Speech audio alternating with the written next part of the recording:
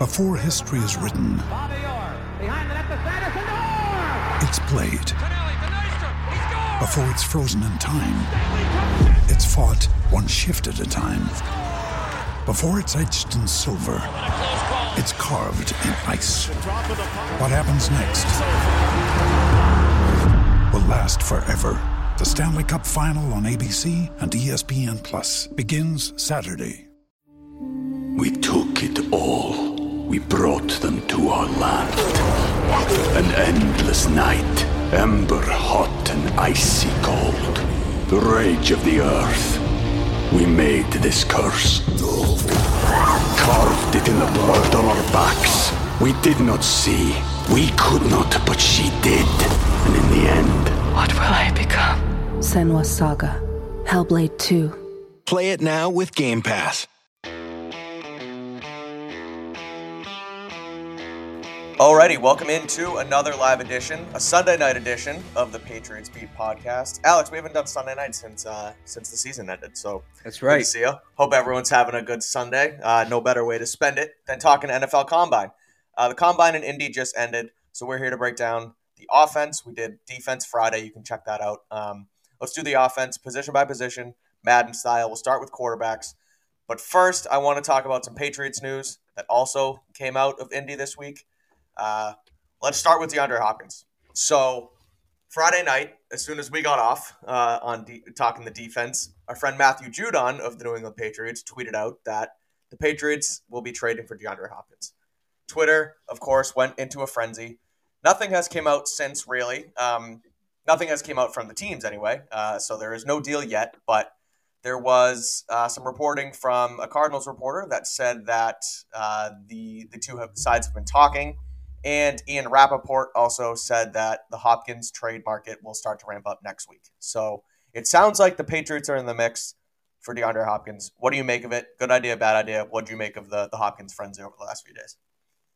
It's certainly interesting. It certainly sounds like something's maybe on the way. The Patriots are at least one of the teams invested. It tells me they're serious about going to get a veteran wide receiver. My question becomes, if they don't get Hopkins, are they going to give up or are they going to pivot to somebody else? So I like the path that they're on.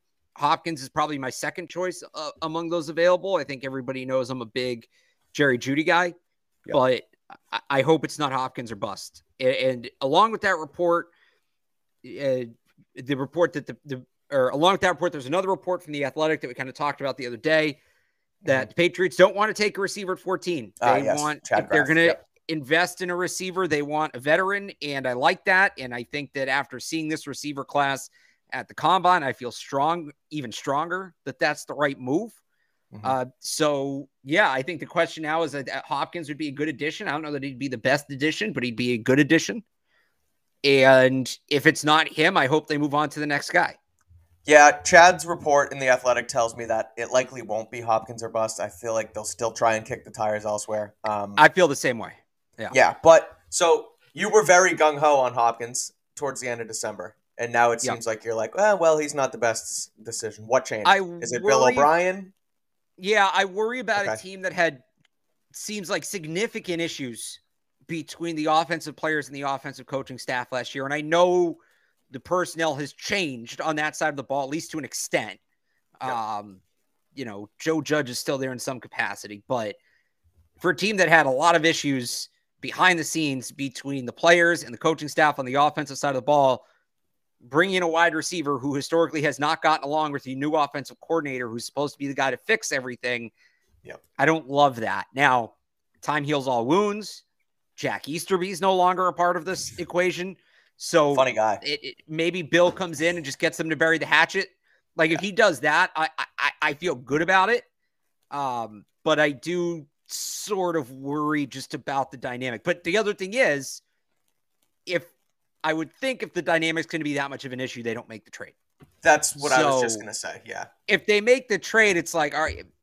And maybe they're saying it's all well and good now because Hopkins has a new contract sitting in front of him and he likes it. But that is my big holdup. It's not even the age. Like obviously Judy's 23 and I love that and he has ceiling, but the way Hopkins plays the game, like it's not like he's going to be 34, 35, right? He's going to be entering his age 31 season.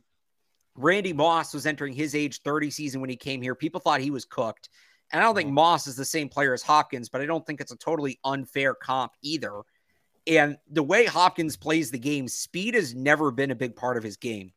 Right. A lot of these burners kind of bow out earlier because they lose half a step and suddenly the entire game looks different to them. Hopkins has always been a finesse guy. And you equate it to in baseball, the pitchers that throw 100, they're great for a couple years, but most of them, once they lose 5 miles an hour off that fastball, they don't know how to adjust. Now they're just serving up meatballs. They can't get it by anybody. So they lose their effectiveness versus a guy that maybe maxes out at 92, but he can put 92 on the black every single time. You don't lose that with age as much. So that guy can have a much longer career. That's sort of how I feel about Hopkins. Right. And I would say too that he also was fine last year in his age 30 season after a suspension, and then he only played half a season, but he's still dominant in the games he played last year. So yes. I don't think that quick of a drop-off is going to happen right away.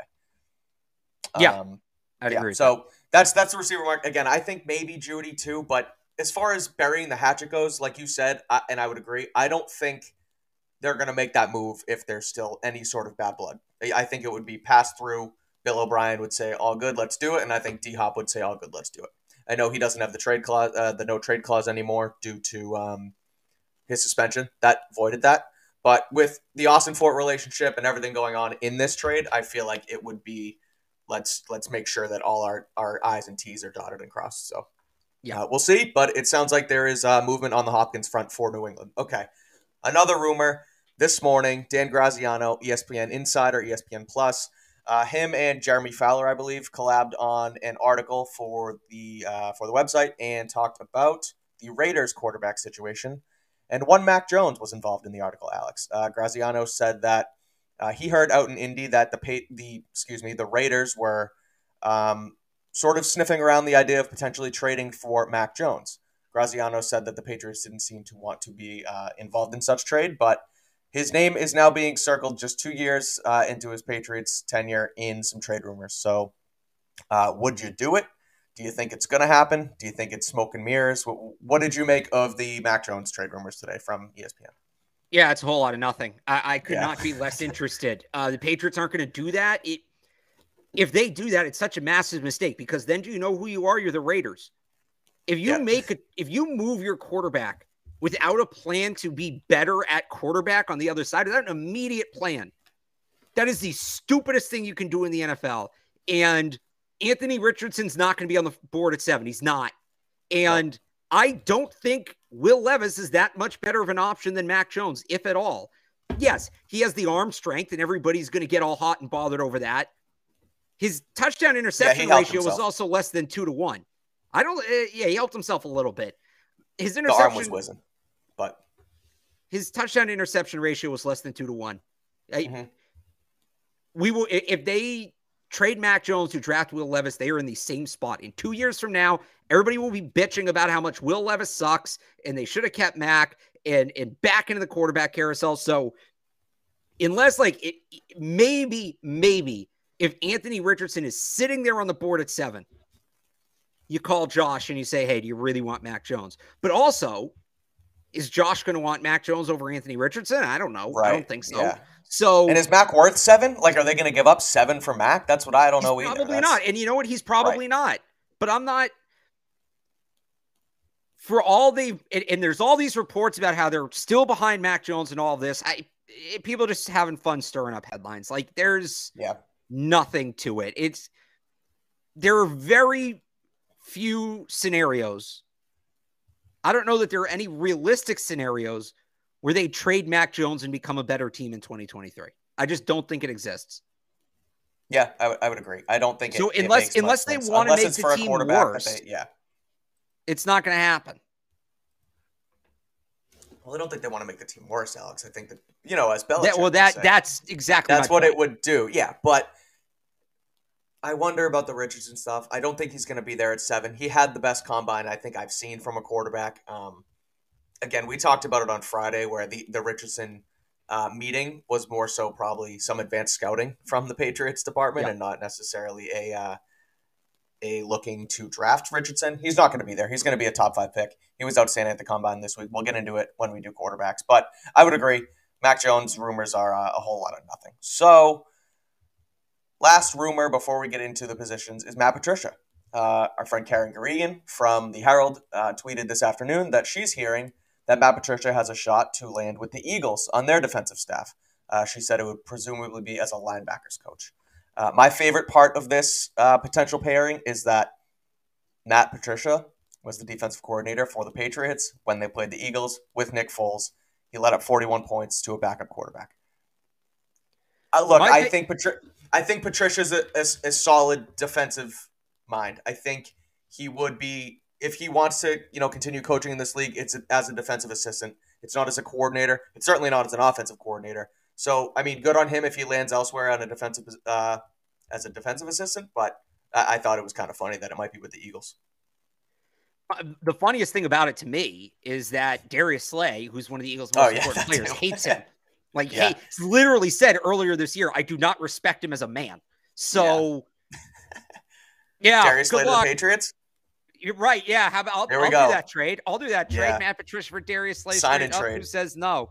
So, yeah, I'm good with that. Yeah.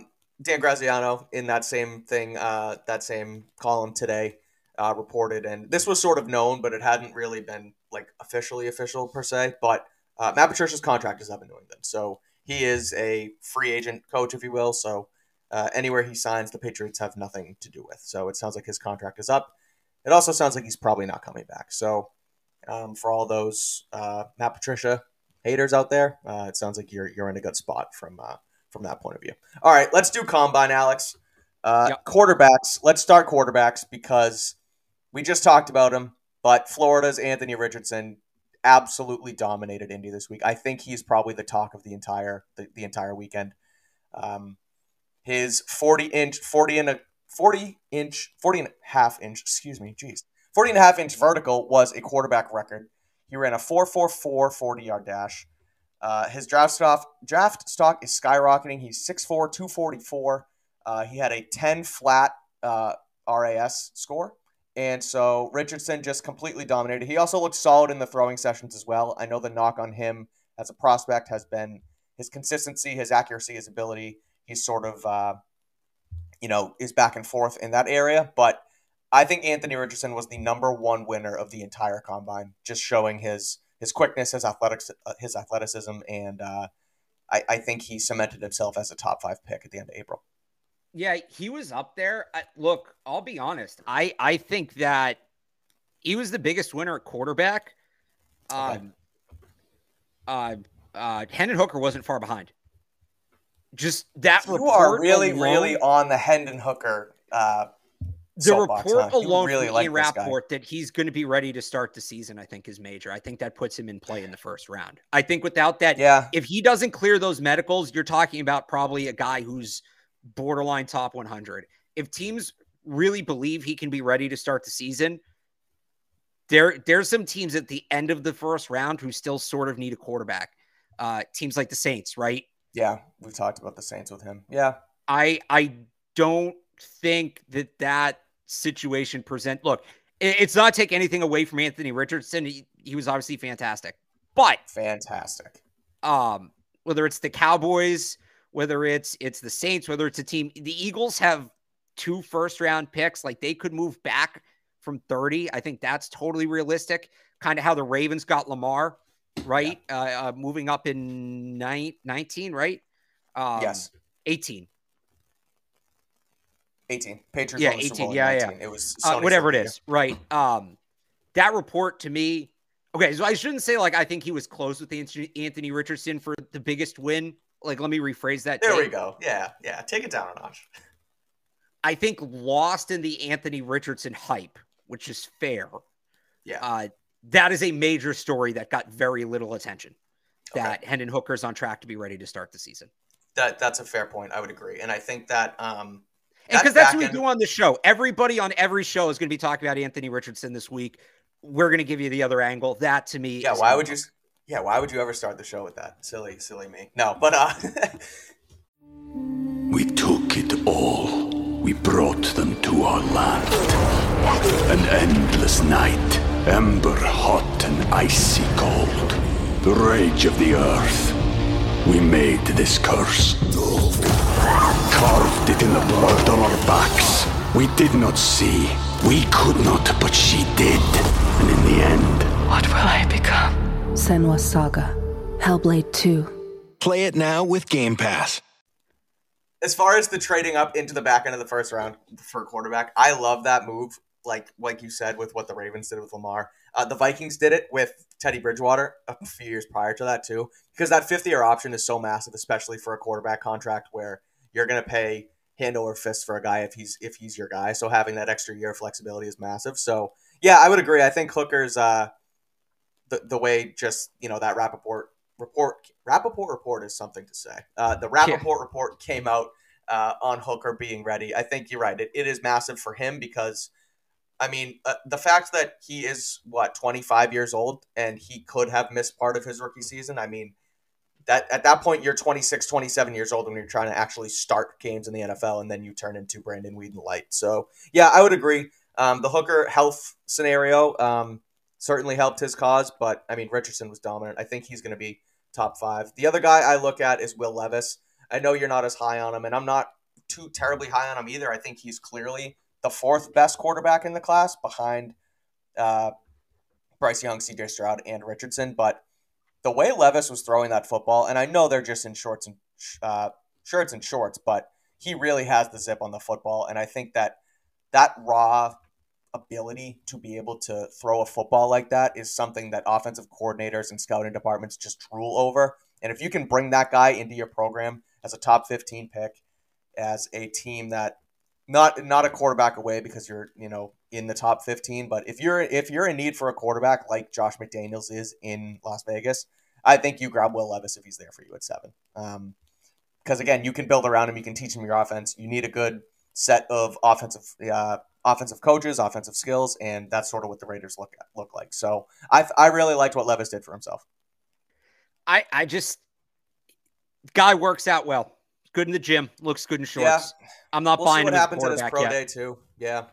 The thing that is so underrated, and this is me going off on a tangent here though, is the underrated thing that I saw, and it was from Johnny Manziel's pro day. He threw in his shoulder pads and helmet. And I know I loved that because... No, you know what? That's a good call.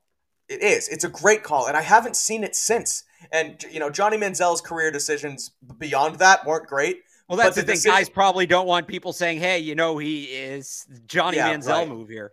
But I mean, man, to be able to show guys, and, I'm going to talk playing quarterback for a second. The difference between throwing a football in no pads versus the shoulder pads and helmet, it feels a lot different. There's a lot going on up here to be able to fix your mechanics and things like that. And so when guys throw in shirts, it's like, okay, cool, but there's a major difference, and I liked what Johnny did. I think Will Levis to do that at his pro day would be an interesting thing to show off as well. But I really liked his arm talent. I think he has the best arm talent in the class, and so we'll see what that does. But I liked Levis. Any other quarterbacks? What'd you think? Bad, good, indifferent? Yeah, I mean, CJ Stroud just he looks effortless throwing the ball, and I know people kind of talk about how there were those takes that he only lofts the ball, right? He doesn't necessarily put zip on it. There were a couple where he did to show he can do it, but remember when the receivers were saying Mac Jones first year throws a very catchable ball and nobody really knew what that meant. That's CJ Stroud just looks like he throws a very catchable ball. Like it almost like in Madden, right? When the game sort of glitches, so the receiver's hands are there and the ball's over here, and they just kind of morph into the same spot. That's what it looks like when CJ Stroud throws the ball. The ball's just kind of tracking the receiver's hand. Yeah. So I think he can throw a zip when he needs to. I think that's an overrated knock, but man, can he just on a pillow, put it right there. So that was impressive to me. I thought he was good. I thought all the quarterbacks were good. Obviously Richardson stands out above the bunch. But no real – it's hard for quarterbacks to screw up the combine. Throwing in shorts, like you said. And it's funny you brought that up because I was thinking too, nobody's ever going to run a 4-3 in a game because you can't run a 4-3 in pads. They should do all these drills in pads. Let us see what it really looks like. Yeah. Another quarterback, as I'm looking at the event tracker here on NFL.com, I thought Dorian Thompson-Robinson kind of helped himself. He was a Shrine Bowl guy with the Patriots. He ran fast. He threw the ball hard. Actually, that's another one. He ran well, and Max ran well. Yeah, Max Duggan. He was the second fastest behind Richardson. He was a little inconsistent in his throwing. I didn't like his throwing all that much. He overthrew and underthrew a few guys. That's fair. But yeah. And another, actually, as we wrap up the quarterbacks and talked about Will Levis and how I said he impressed me, there was one I was raving about him. I was sitting watching. I was just tweeting whatever. Levis is dominant. And then as soon as the second I was like, oh my God, he's having an outstanding day. He completely underthrew a guy, and I was like, wow, that's going to go for 6 on Sundays. But other than that, solid showing from the quarterbacks. Let's go to RBs. Jahmyr Gibbs ran the fastest 40 for running backs. He ran a 4.36. We've talked about him plenty on this show as a potential Patriots fit because of the Bill O'Brien connection, because of the Patriots' need for another pass-catching running back. He would pair well with Ramondre Stevenson. I don't know if Gibbs is going to be there at pick 46. I also don't think the Patriots will take him as early as 14, but I thought Jahmyr Gibbs ran fast, ran hard. He looked great in drills. You've seen it on the tape all day as far as him as a pass catcher. He's comped to Alvin Kamara, who is one of the best pass catching backs to come out of the NFL draft in the last few years. So I thought Gibbs helped himself. I know you've had him as your RB1, but what did you think of him so far or this weekend? Yeah, he looked great. He looked great. I mean, I thought for him to run, I actually haven't seen the official second fastest yet. 40. What was his 40. official? 4.36. He came in at 4.36. Okay, that's an excellent time for him. Yeah, I was expecting him to be like low to mid 4.4s. Mm-hmm. Look, is Bijan Robinson a better runner with the ball in his hands? Yes, probably. But when you look at the complete body of work, as a runner, as a receiver, as a blocker, as a route runner, I like Gibbs. I still think Gibbs is the guy. Yeah. Now, I wouldn't take him at 14 if I'm the Patriots, but he was outstanding. I don't think he's going to be there in a situation even where they can Barmore him. If he doesn't go late on day 1, he's going to be one of the first 5 picks on day 2. Yeah, I would agree. But yeah, he had a great day. I would love for them to be able to grab him, but it's going to be tough because his stock's going to continue to rise and guys are going to go after him. I don't know if he's a first-round pick. I think Bijan might be, but certainly someone could come in and grab Gibbs at the end of the first round. The other running back I want to talk about is Bijan Robinson because Daniel Jeremiah of NFL Network on the Combine special today. I thought it was Jahmyr Gibbs. My apologies for those of you who saw it on Twitter, but it was Bijan Robinson that Daniel Jeremiah said, look, Bill Belichick is known for zagging when everybody else zigs. And look, it could be a good present for Bill O'Brien if the Patriots take Bijan Robinson, who he has graded as the 4th best player in the class, if they took Bijan at pick 14. Bijan ran a 4.46 40, so middle of the pack, but he's not really known as a burner. He's just a great all-around runner. He looked solid in drills as well. The way he cuts, the way he moves, it's effortless, it's flawless. He can read blocks like the best of them, as you've seen on tape. But I thought Robinson was solid and is still the best running back in the class. But what did you think of what Jeremiah said just about them potentially, shaking up the first half of the draft and taking Bijan at 14? It wouldn't make much sense with Ramondre, but what say you? Yeah, they have too many needs to get fancy like that. If they are, in theory, going to take a running back that high, like if that is something they want to do, right, then to me, it has to be Jahmyr Gibbs, and you have to draft him as a wide receiver. But in a draft that's pretty good at slot receiver, that doesn't make a ton of sense. That's what the Jaguars did under Urban Meyer. And anytime you hear that's what the Jaguars did under Urban Meyer, you should turn and run away. Yeah, fair. But probably hey, not a great idea. Yeah, but Etienne's okay. He's maybe not a first-round pick, but I mean, he's now they're playing him a running. So what happened was they drafted Etienne to be a slot receiver, and then Urban Meyer's not there anymore, and they're like, all right, well, we have this guy, and he's a running back, so we're going to play him at running back. And it worked out, but I don't think if they're trying to line they wanted to essentially convert his position. Yeah, that's fair. And that maybe would have worked, maybe it wouldn't have. That was a great wide receiver class. It's the mystery box of the boat. We're going to draft Travis Etienne to see if he can become a slot receiver as good as some of the other slot receivers we could have drafted, right? It doesn't make sense. Yeah, okay. Any other running backs stand out to you? Deuce Vaughn is tiny. He's 5'5", but a Dion Lewis comp. I thought everybody knew he was going to come in short anyway, so I don't think that really helped or hurt him, but his height just stands out being that short as a running back. But who else stood out running backs-wise for you? Evan Hull, Northwestern. Yeah, I saw a Evan couple Hull. Of your tweets about him. He runs running hard, in the runs all the way through. Yeah. Really interesting kind of back, kind of a hybrid running back, fullback, does some tight endish things too. Really got used in every position offensively by Northwestern this year. That's a good sign for him. And he's running the ball all the way to the end zone on the drills, which we know the Patriots do in training camp. So you'll like to see that. Yeah, I'm going through the times now. Tavion Thomas was the slowest running back. He ran a 4.74. I know he's the thumper. He's not a speed guy, but we've talked about him on the show here before. What do you think of him running that slow? All right, you're cutting in and out. Who was that? Tavion Thomas. Tavion Thomas. Yeah, I was bummed about that. He ran slow. Yeah. Yeah, even if he was in the 4.6s, he would have been fine. But right. Yeah, that was a little disappointing. That one's probably out the window. Yeah, Tajay Sharp as well from Tulane. He didn't run the 40 at all, but his vertical, he was second with a 39-inch. His broad jump was 10.5, which was third for the class. He's an athlete. I think he was a top 5 rusher in the NCAA last year from Tulane. We've talked about him on the show as well, but what do you think about him or just any other wrap-ups at RB before we go to wide receiver? What do you think of the class in general? Yeah, it's a good class. It's a good deep. And is my mic still cutting out, or can you hear me? No, my internet's freaking out. Okay. I don't know why. Right. It's a good class. It's a good running back class. I think there's no need to press to get a guy if you need a guy, but I also don't know how much the Patriots need a guy. Yeah, that's fair. And we are on Patriots beat. So having said that, let's do receivers. There's so many guys I want to talk about with the receivers. This is probably going to be our longest section of the night. But I want to start with Jackson Smith-Njigba.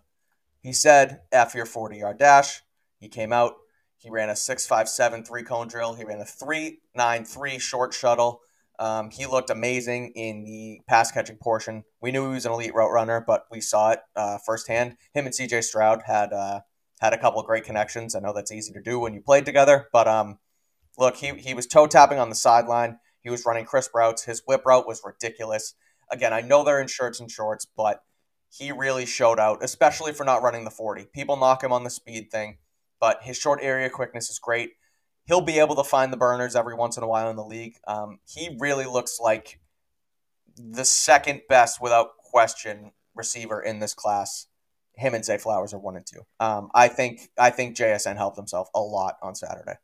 Yeah, I think JSN was the big winner. I think Flowers was the big winner of the week. Just he runs a good 40. He measures in well. Addison didn't measure in well, didn't run a good 40. Quentin Johnston didn't run. A lot of questions about that. I know JSN did well in the agility drills, but a lot of teams want to see straight line speed. So I won't say he hurt himself because the agility drills were very impressive, but I still think Zay Flowers comes away from the weekend wide receiver 1. Do you know, and has it come out, if JSN's going to run at the Ohio State Pro Day? Well, it's an injury thing, so I think it's probably too early to tell. Okay. Interesting. But I mean, again, I just think that, we talk about straightaway speed. That's not really his thing. I know it hurts a little bit, but I thought everything else helped him enough where he's still – is he going to be there at 14? And would you take him at 14 if you're the Patriots? Because what I saw tells me, yes, take him. I tweeted a mock draft earlier. I've tweeted about it, the last 2 days, that if JSN's there at 14, I'm now taking him. What say you? I don't think they're going to I don't think he's going to be there. I don't think he is. I see too many spots where it makes sense for him to go. If my draft order will load here. I think that the Eagles make a ton of sense. Like that's a sneaky, strong spot where you can come out in 11 because they're in a position picking 10th with that roster where they can sort of have fun with it. Right. They've got a big guy. They've got a burner. So you got a shifty guy. And now all of a sudden you've got every matchup across the board. I think the Titans are in a spot where they very much need a wide receiver. They've got to make good on that AJ Brown trade. And then the Texans at 12, honestly. You reunite him with CJ Stroud. That's all the rage right now, right? Reuniting college quarterbacks with their receivers. So, and I know that he didn't play a ton. Stroud was this year and it was Fields. Or no, Fields was 2 years ago. No, it was Stroud. Stroud was his good year. It was Stroud. You're right. So that's all there. And then you never know who's going to trade up. There's a number of teams further back. I think the Giants are a team that's a threat to trade up and take a receiver. I think the Packers are a team that's a threat to trade up and take a receiver. I wouldn't sleep on the Steelers doing that. The Ravens. So, and look, the Patriots could as well. But I almost think that all of the receivers testing poorly outside of Flowers is actually going to help some of their draft stocks. Because I think now you're going to get this thing where this isn't a deep wide receiver draft and teams are going to panic and make sure they get their guy and maybe move up and overdraft. And I think that may actually help the Patriots because if they're all coming up to take receivers, I actually think it's going to push some tackles down the board. But yeah, that's fair. I don't think JSN makes it to 14. I think there's too many spots that make sense. And I think, look, I have him as wide receiver too. So I mentioned all those landing spots, right?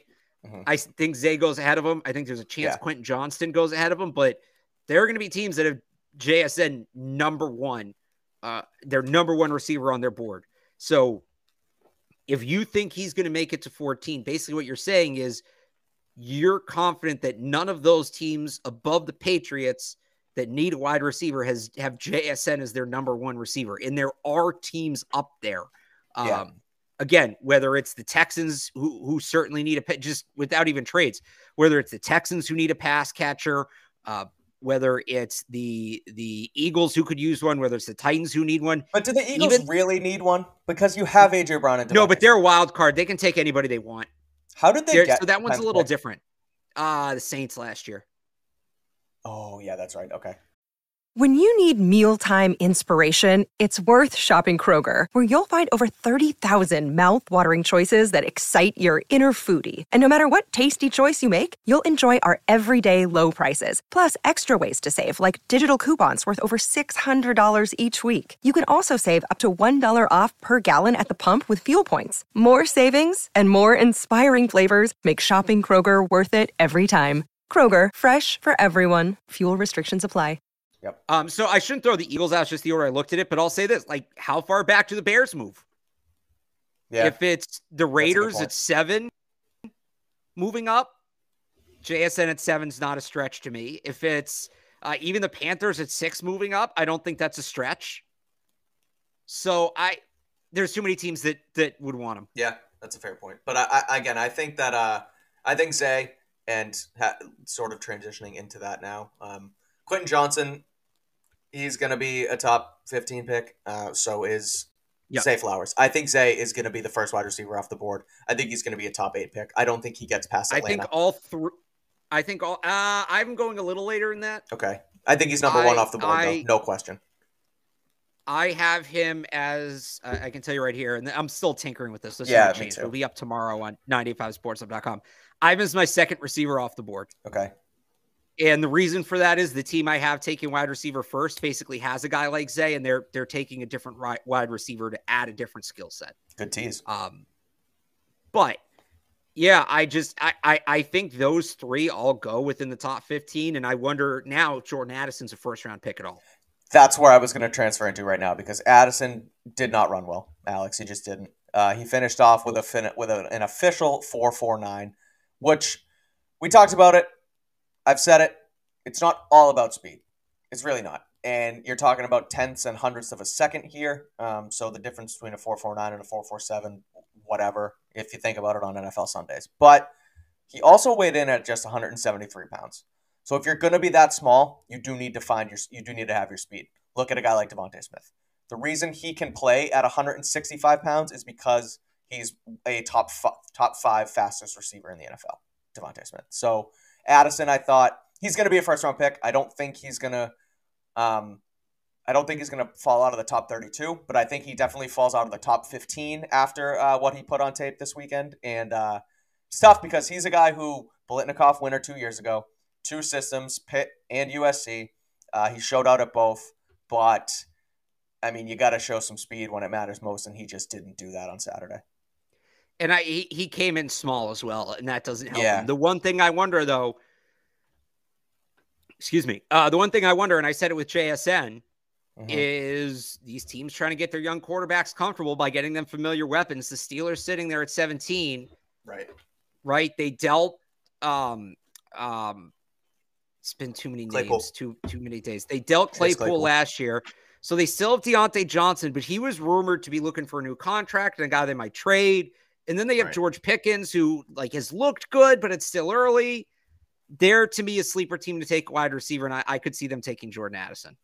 Yeah, I agree. It's just now that you say it, I look at the Stroud and JSN thing with them having two picks in the top 12, and then you look at Addison with the Steelers too. I think that makes a lot of sense if they're both there.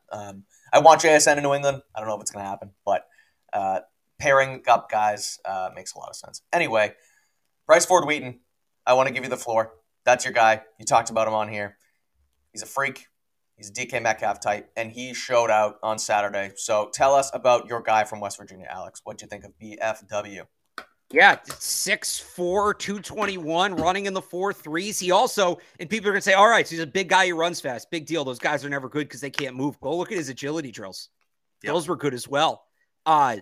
Complete receiver. And by the way, excellent on special teams as well. That's what I was going to tee up for you too. Man, if they hadn't taken Tyquan last year, to do what they did with Tyquan with him, reach a little bit, but you get that guy in the second round, that would feel great. I don't know if they have room for that move right now, but he's the real deal. I've been telling people since September, Bryce Ford Wheaton is the real deal. I don't think it's going to be in New England, unfortunately, because they have Tyquan, and it's going to be tough to make those two picks in back-to-back years. But, man, if he goes to Seattle, look out. He's going to be a stud. Why Seattle? Just because Metcalf's there? Why do you? They develop those guys because there are two players since they started tracking the combine in 2003. There are two players 6'4" or taller to run a sub 4.40 and have a 40-inch vertical. It's DK Metcalf and Tyreek Woolen. So that's their kind of guy. What's their GM? Schneider, yeah. Yeah, that's you're right. That's their guy. So, yeah, maybe you see him having the eyes on Bryce Ford Wheaton. But what other wide receivers stood out to you before we move on to the tight ends, which that's probably going to be another long segment because we both have a tight end that we love on each of our boards. But anything else from the wide receivers? Trey Palmer ran the fastest 40. I don't know how much that helps or hurt because we already knew he was fast. But anybody else from the wide receivers? Charlie Jones, I see in the chat. I don't know if you want to touch on him.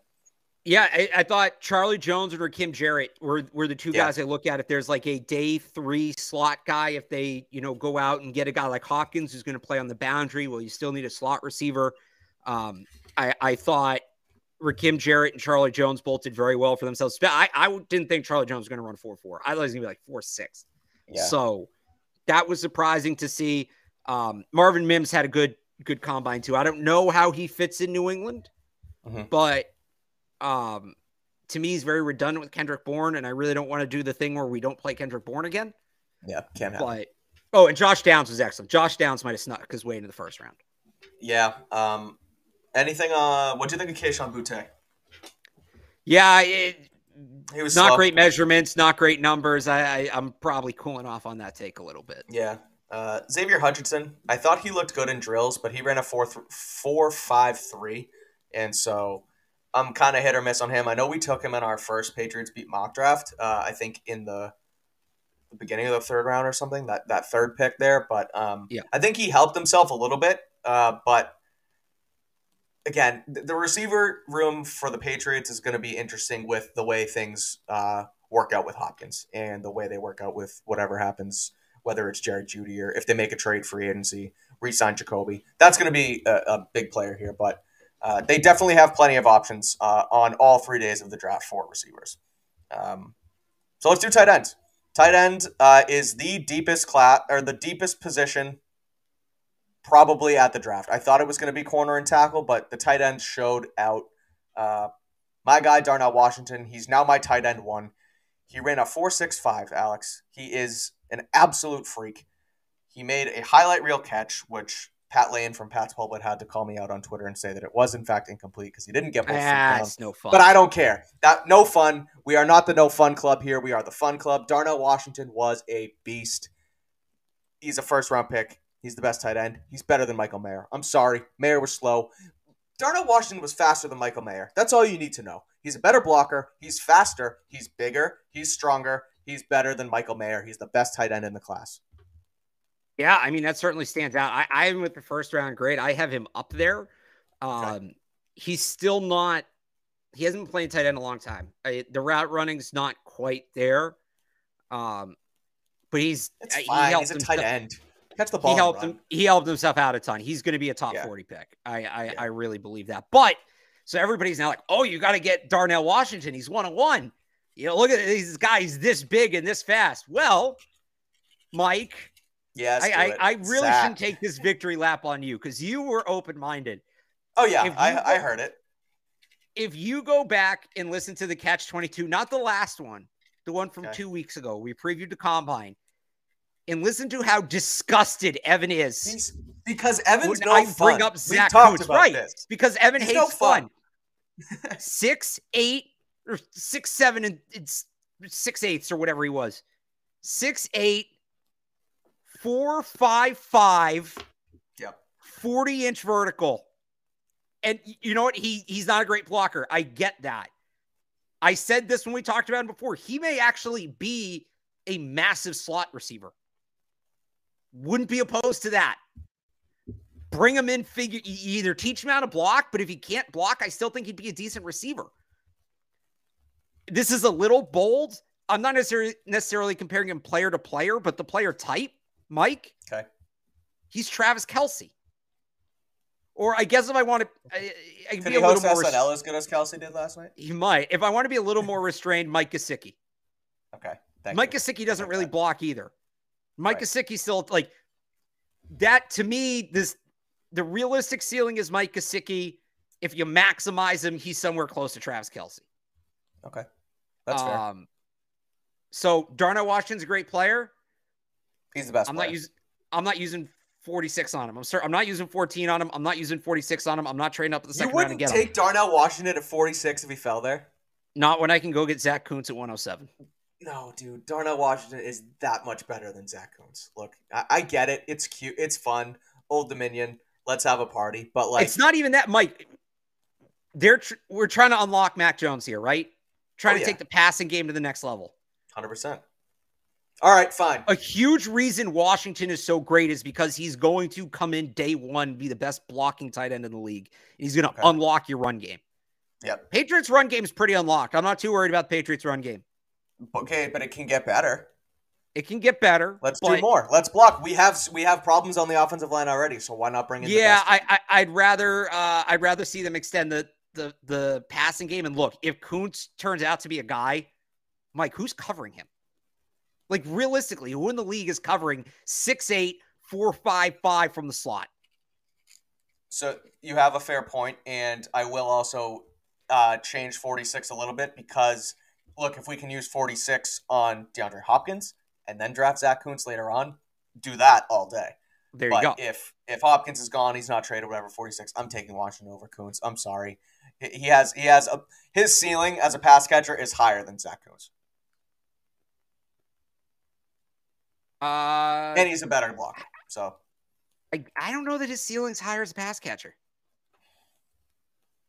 As a red zone threat, yes.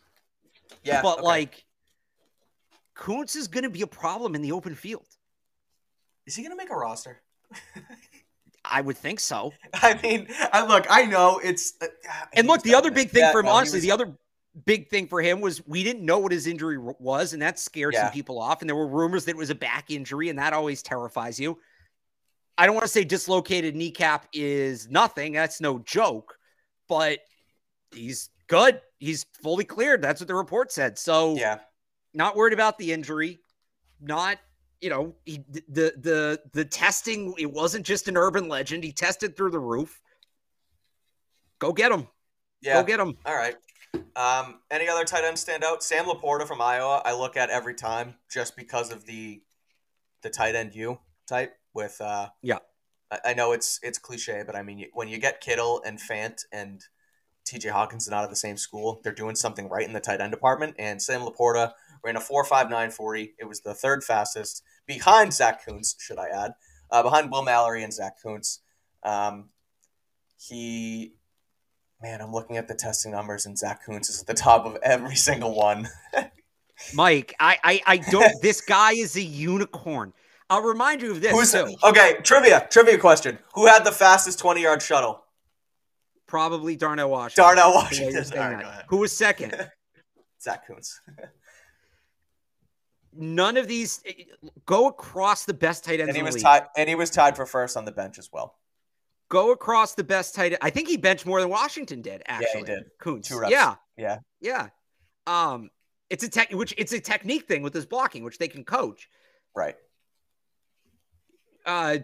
Travis Kelce was, I think, taken in the 3rd round. Yeah, that sounds Mark right. Andrews was taken in the 3rd round. George Kittle was taken in the 5th round. You don't need a reach to take a tight end. This is not a position you need to reach. And you have a guy here who, the testing compared to Calvin Johnson, and I'm not saying he is going to be Calvin Johnson. He's going to be better. When those are the numbers you have to go to find a comp, yeah, I'm interested. I'll take a flyer on the guy. I'll use a high 100 pick on the guy, or low, wherever you want to go, 100 something. I'll bring him in and see what happens.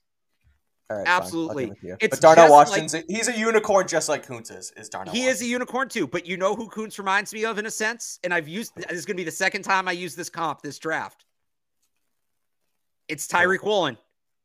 Oh, yeah. It's the same thing all over again. You just say that because you did it. That's why you're saying it. Yeah. No, because people are going to look at the measurables and the testing, and he's from a small school, and they're going to say it's too UTSA. Oh, yeah, okay. And the Fun Belt, baby. And they're going to say it's too good. Are they Sun Belt? I don't think UTSA Sun Belt, actually. Old Dominion is. They're going to look at all that and say it's too good to be true. Conference USA.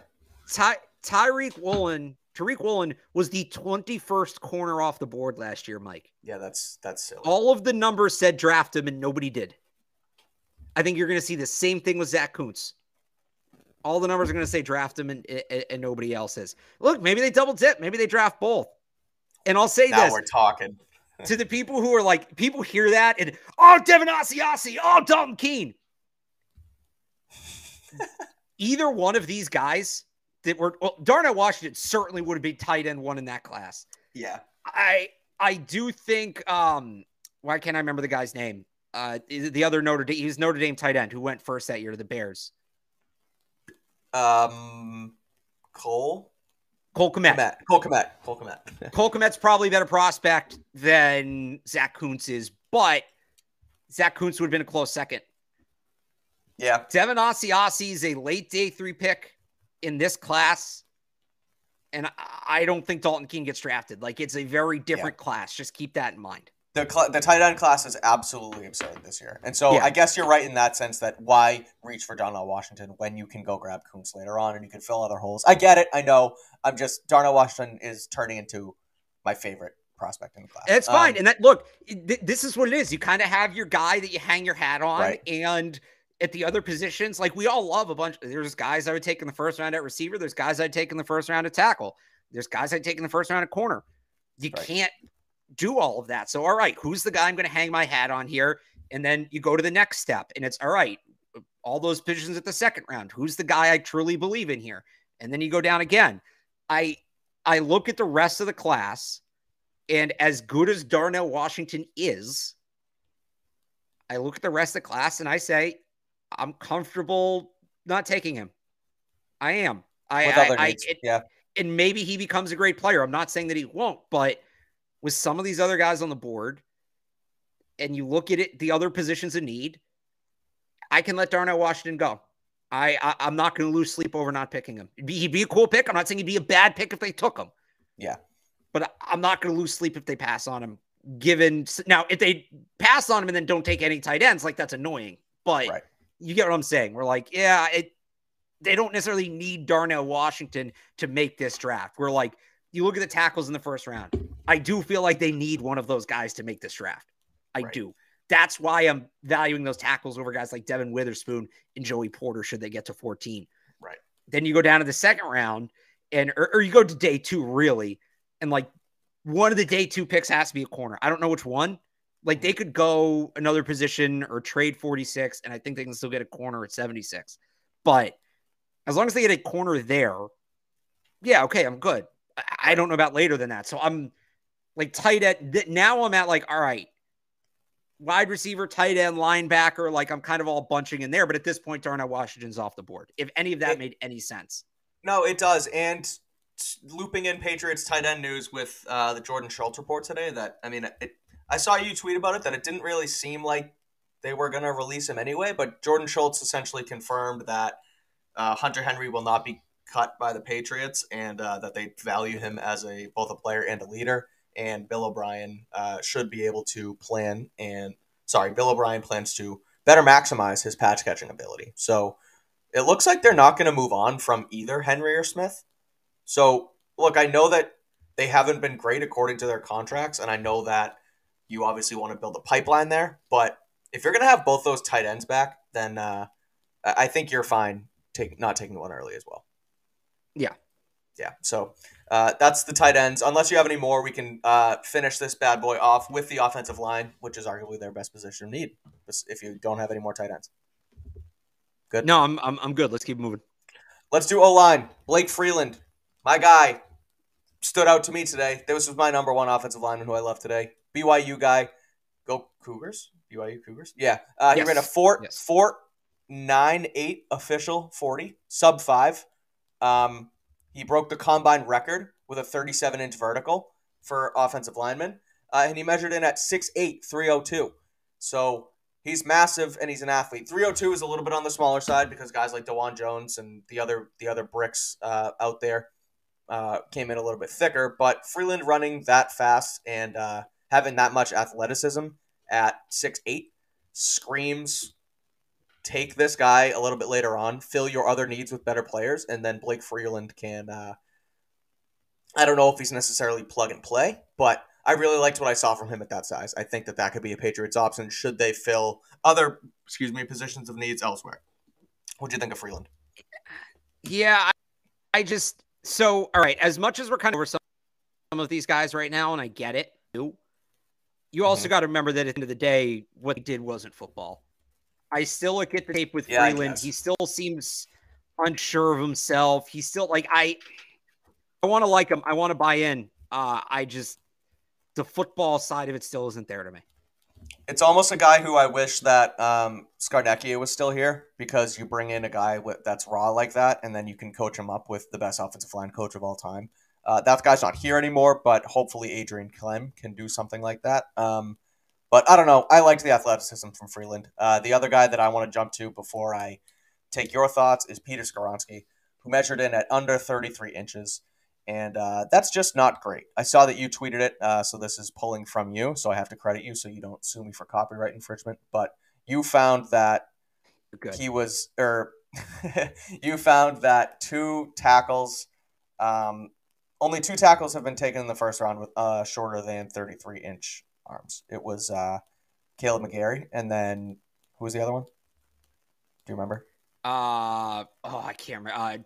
Justin Pugh, who eventually became yeah, right. So Skoronski said this week that teams haven't talked about him kicking inside, and he doesn't really, they haven't even mentioned his arm length, but he measured in pretty small. So look, I know it's just a measurable at the end of the day, but what did Skoronski measuring in that short tell you? Is that, because he's still a top prospect. So what did you think of that measurement? I think most teams are going to see him as a guard. Again, the numbers are just there. And when I was going through and finding that, there were a lot of guys in the first round at 33 inches, 33 and 1/8. So I really think it might be a psychological thing. But when that number gets down to 32 something, teams freak out. I still think he might go in the first round because I think he's the best guard in this draft. Mm-hmm.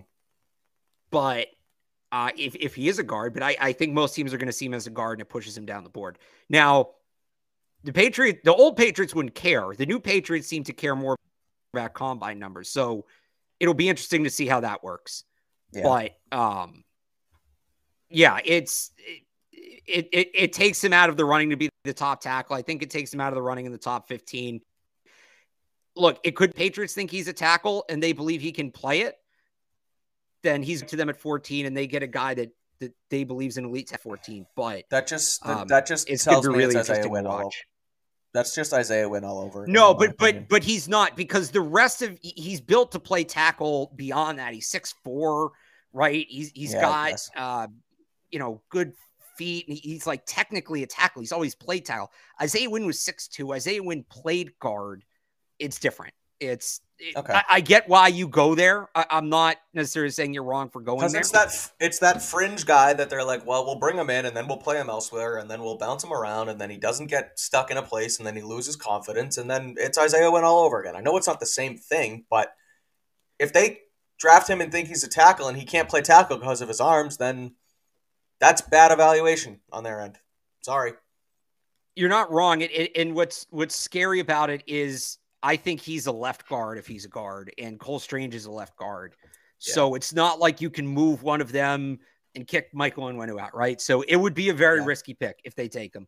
They have to be rock solid sure on that evaluation. It tells me it's not going to happen with Skoronski in New England at that point because they have the other positions filled, and I don't see him as their left tackle for the future. Right. DeJuan Jones. He's 6'8". He's 375. He's got a 7-foot wingspan. He's like literally, I saw Field Yates tweet it. He is just a house.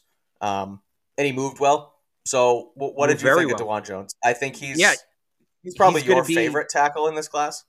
He might be my favorite player in this whole draft. He's going to be an all-pro. He is going to be hilariously good at the NFL level. He is going to make grown men look like children.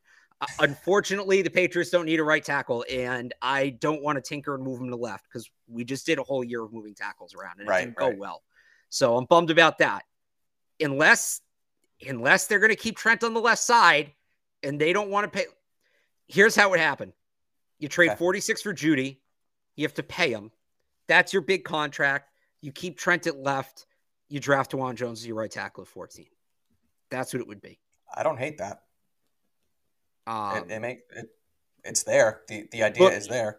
You're going to run for about 130 yards a carry behind DeJuan Jones and Michael Onwenu on the right side. So exactly. Now, do they see right tackle as a premium position, or do they see it as a position that they don't need to address in the first round? That becomes another question. But whoever winds up with DeJuan Jones is going to get an outstanding player. There's Broderick Jones. Paris Johnson, DeJuan Jones, but DeJuan Jones and Paris Johnson went to the same school, but Paris Johnson and Broderick Jones play the same position. The names are all too similar. Every time I go to tweet about Broderick Jones at Georgia, I always type in Ohio State tackle Broderick Jones, and then I always have to fix it because they're all in that same class. It gets a little dizzying. It does. Yeah, it does. But speaking of Broderick Jones, he was the fastest O-lineman, Alex, and we drafted Broderick Jones with the 14th pick in our first Patriots Beat mock draft. Maybe the next time we do it, we make that same pick again. I know we're probably not going to do that because we like to switch it up, but look, that feels like it could be a solid spot for the Patriots is taking Broderick Jones at 14 because he's probably going to be there. If he gets there. But people are going to take – we talked about the wide receivers. The quarterbacks are going to go. There's going to be 4 quarterbacks in the top 15. There's going to be 2 or 3 wide receivers. There's going to be 2 or 3 corners. So here's what it comes down to me. So Broderick Jones could fall to them at 14. But he had a good day. Go ahead. Here's what it comes down to me. And honestly, Jalen Carter might make or break this. Yeah. Because if the Bears are sitting there or whoever – like I think the Bears are going to end up with the 4th pick. If they're sitting there at 4, Jalen Carter makes a ton of sense. If Jalen Carter's not an option, then I think they go with one of the tackles. If not, it's actually a while before a tackle goes. There is a non-unrealistic situation at all. It's not unrealistic at all that the Patriots pick the 2nd tackle. Here's what the question becomes. Whoever takes the first tackle, whether it's the Bears, whether it's the Jets, whether it's the Titans,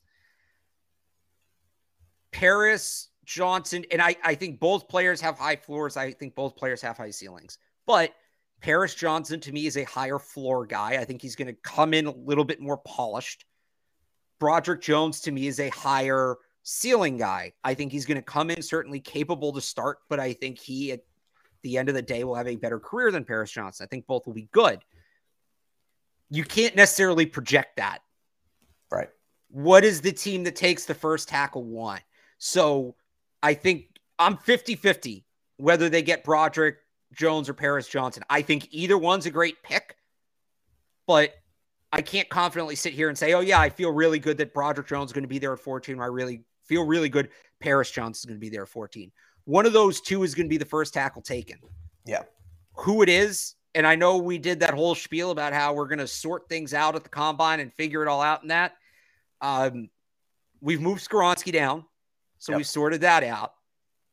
I still go back and forth on Broderick Jones and Paris Johnson. If you tell me one of those two guys is your favorite, I think you probably have a valid argument either way. I would agree. Now, do you already have DeJuan Jones in that first tier with them, or is he still sort of? Yeah, but I know it's different because it's right tackle, left tackle. Okay. Yes, DeJuan Jones an elite tackle. DeJuan Jones might be the best overall tackle in this draft. Yeah, I would agree. Just looking at O-lineman again as we wrap this guy up. Anton Harrison, he had a, if you could explain a little bit further, the arm measurement debacle that happened with him. But I didn't really catch it. I didn't see it. But what happened with that? He came in short and then they remeasured, or what happened? Yeah, I think it was just a typo. I think that. Oh, it was a typo? Okay. Tweets that out had it. I didn't see any more than that. So unless I missed something. No, I don't know. I just thought I saw it was a point of contention, so I was confused. Oh, no, I think it was literally just a typo.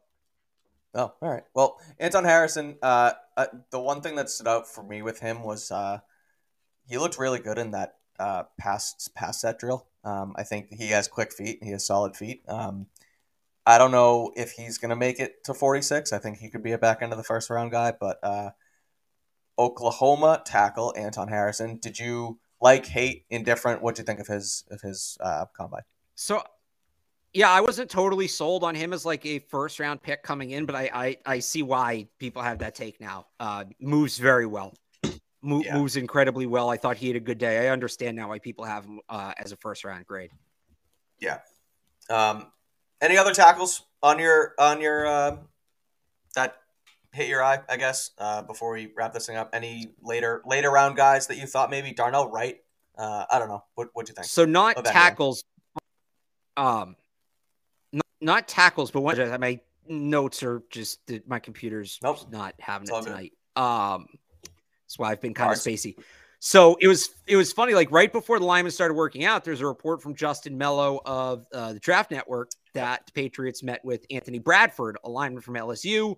And he's a guy I kind of see as a fit, on day 3, three position versatility, can play both guard spots, can play a little right tackle. I thought he looked really good. And maybe it was some of that. I made a point to watch him because I saw that report, but right. Michael and Wendo's in a contract year. I don't hate them drafting a guard late on day 3 or just on day 3 is kind of an insurance plan, and they need depth at that position anyway. And if he can play a little tackle as well, great. So Bradford's the guy they've met with. Okay, he's on the radar. Let's see how he looks. And I thought he looked pretty good. Yeah, the other guy I think of in that sort of same spot where an interior lineman guy, a guy who can play sort of all around, is TJ Bass from Oregon. He didn't run great. He was slow. But he ran he didn't look comfortable running either. I know.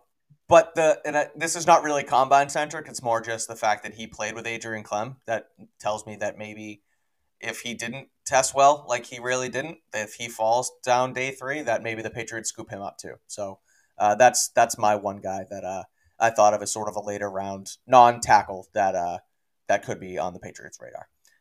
Any other final wrap-up thoughts, Alex, on this NFL Combine before we get back to we'll get going here and then get back to our offseason. Oh, any sort of wrap-ups from the Combine? Here we go. We're off and running. Are you sad that it's over? Yeah. No, I like having the information the Combine process does. You get to the last day, and it's the end. It's shorts and shirts. It's not football. So yeah, that's fair. The information's good. I mean, I like watching the skill position 40s, but Now, this is the fun part because now we have pretty much, there's still pro days, but we pretty much have all the information. Yep. So now it's just get in there, figure it out, come up, this, that, try to find these different patterns, things like this. Now it's draft season. Now it's really on. Yep. Now here we go. It's a 6-week sprint to the finish. Yep, that is right. We will have a mock draft soon on Patriots Beat. I don't know exactly when yet, but I know you guys like those. We will go ahead. What do you think? Yeah, it's coming. We'll talk about it. We will plan it out. You know what? Let's wrap up with something in the chat. Someone just came up with this. Jacoby's this was another report today too. Yeah. Yeah. Jacoby Myers sounds like he wants to get paid, and rightfully so. It also came out in the Graziano report that they're not really close, and so I don't think Jacoby's going to be back. It sounds like he wants to, but he wants to get the money he's deserving of, and rightfully so. He would fit the system in the slot, but he's going to command too much money. They have the picks. They have the draft. They have the picks. They have the cap space to make other moves at wide receiver. So at the end of the day, I don't think Jacoby's going to be back. But what do you think? Yeah, I don't think so either. Especially, look, if there's anything to the DeAndre Hopkins rumors, right, it's going to be really tough for them to end up with both of those guys, and they're both probably going to want about the same amount of money, like that 15 to 18 million range. And Jacoby's going to want more years, but call it 16 million a year. Who would you rather pay 16 million a year to? DeAndre Hopkins for 3 years or Jacoby Myers for 5 years? I'm going to go with DeAndre Hopkins if you give me that scenario, Alex. I would as well, and I think that there's a chance that it comes down to something a lot like that. Yeah, I would think so too. But thanks for the catch. That was just some Jacoby Myers news today. We love him, but I don't think it's going to happen. So that's going to do it for us on this Sunday night. We'll be back early this week. We'll keep you posted on Twitter to let you know when that's coming. But until the next show, Alex, thanks for joining me. We'll be back shortly. The Combine is over. Start your mock drafts. Get ready. Free agency is just around the corner. The Patriots offseason, the NFL offseason is full speed ahead. So for Alex Barth, I am Mike Kadlick. Follow him at RealAlexBarth on Twitter. Read all his draft coverage at 985thesportshub.com. Do the same for myself at clnsmedia.com. I will have some sort of mock draft out tomorrow, and I already have winners and losers from the Combine up on the site now.